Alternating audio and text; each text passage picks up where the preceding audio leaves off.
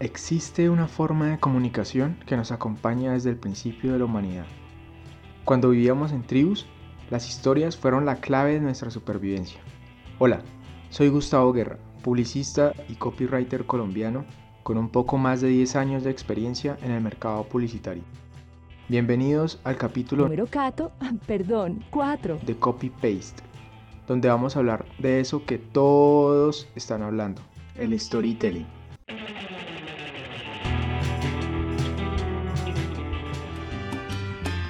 Sentémonos a pensar.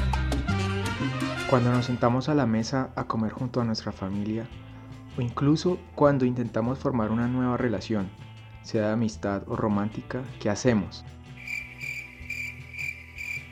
Pues precisamente sentarnos a hablar de las historias de nuestras vidas. En las casas donde las familias pasan más tiempo contándose historias, terminan siendo familias más fuertes y unidas. Ellos recrean las comedias o los dramas que vivieron en el día, se preguntan cómo les fue, qué hicieron, y al compartir esas historias, construyen relaciones de confianza y cuidado. Eso es el famoso storytelling, el arte de contar historias, algo que venimos haciendo desde siempre. Así es como, a través de las historias, las religiones han impartido su mensaje y tú recuerdas las parábolas, las lecciones de vida. ¡Así es, hermanos!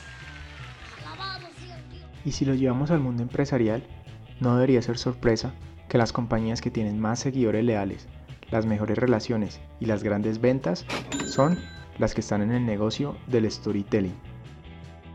¿Quieren saber más? Bueno, paren oreja a lo que les voy a contar.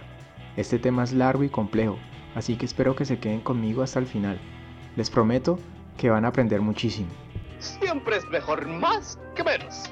Quiero empezar hablando de uno de los elementos más efectivos del storytelling, la relatabilidad. Para hablar de uno de los elementos más efectivos del storytelling, hay que hablar de Star Wars.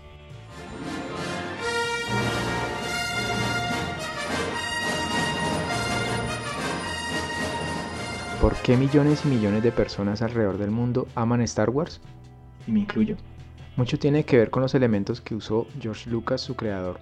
Él era fanático del automovilismo, los cómics, las películas de samurái y la ciencia ficción.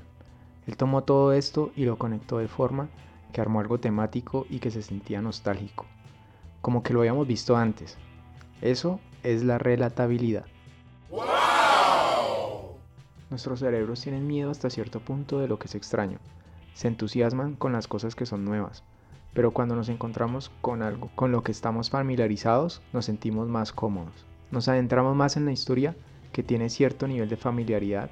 Y de hecho, un cierto nivel de familiaridad es importante para que nos expongamos incluso a cosas nuevas. ¿Qué? Volvamos al caso de Star Wars. Aunque la historia era nueva, se desarrollaba en el espacio, con personajes nunca antes vistos, la familiaridad de los elementos que componían esa historia hizo que todos nos conectáramos con ella. Esa es la razón por la que las grandes historias que nos interesan y que luego nos aferramos por años y años son las historias que nos conectan con algo de nuestro pasado. ¿Entendido? Listo. Ahora vamos a hablar de los componentes de una historia. Tomen nota. Yo sé que existen componentes y estructuras más complejos y detallados, pero el día de hoy les voy a compartir una estructura básica de historia de 5 partes. Primero, la exposición. Es el contexto de nuestra historia. ¿Quiénes son los personajes y cuál es su relación? ¿Cuándo toma lugar? ¿En qué periodo de tiempo tiene lugar esta historia? Aquí es donde se sientan las bases de lo que trata dicha historia. Segundo, el incidente incitante. Debido a que todas las historias son inherentemente humanas y los humanos se resisten al cambio, la mayoría de las historias convincentes necesitan algo para llevar a cabo la narración. Esto se ve en forma de la introducción del protagonista y su deseo, un antagonista y su oposición, o simplemente puede ser un dispositivo que proporciona un propósito para la acción. Como paréntesis, no te obsesiones demasiado con los términos protagonista y antagonista.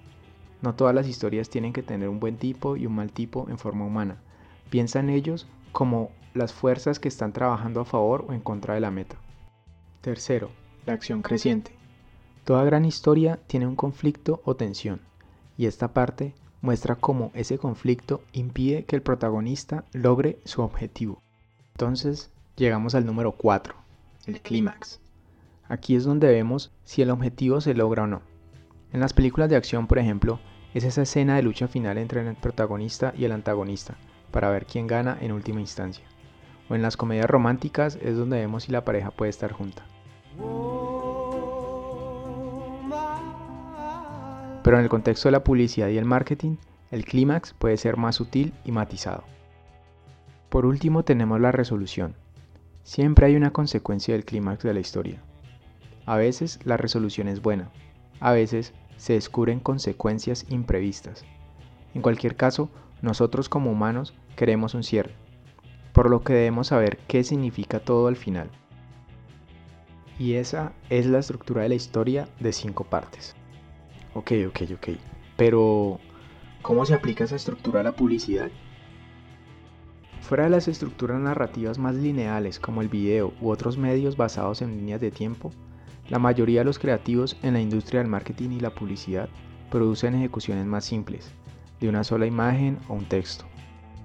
La estructura de las historias de 5 partes que aprendimos anteriormente solo parece aplicarse a las narraciones de formato largo. Pero esto no es del todo cierto. Mira, la estructura de la historia de 5 partes es en realidad un mecanismo innato. Es posible que no podamos identificarlo exactamente, pero cuando falta alguna parte de esa estructura podemos sentirlo. Es por eso que es importante que las 5 partes estén representadas en las historias que creamos. Pero hay una estructura más simple que podemos usar como creativos, una que generalmente garantiza que los 5 componentes estén presentes. Se llama la estructura de 2 mundos. En la estructura de 2 mundos tenemos, sí, lo adivinaste, 2 mundos. Tenemos el mundo que es y el mundo que podría ser. El mundo que es normalmente carece de algo. Es un mundo que a nosotros como consumidores nos gustaría ver cambiado. El mundo que podría ser es ese cambio. La clave para nosotros como creativos es colocar nuestra marca, producto o servicio justo entre esos 2 mundos. Ser los agentes del cambio. Convertir el mundo que es en el mundo que podría ser. Hacer la historia sobre ellos lo hace personal y los ayuda a no solo ver, sino a sentir que falta algo. Un proceso que no funciona, un problema difícil de resolver o un inconveniente que interrumpe su día. Luego viene la marca, producto o servicio que representamos como creativos. Esto cambia el mundo que es monótono y no deseado en el mundo que podría ser mucho mejor. Y cuando superponemos esa estructura de historia de 5 partes, vemos que se alinea perfectamente con nuestra estructura de 2 mundos. El mundo que es, esa es nuestra exposición. Cuando se introduce la marca, el producto o el servicio, tenemos nuestro incidente incitante de cambio.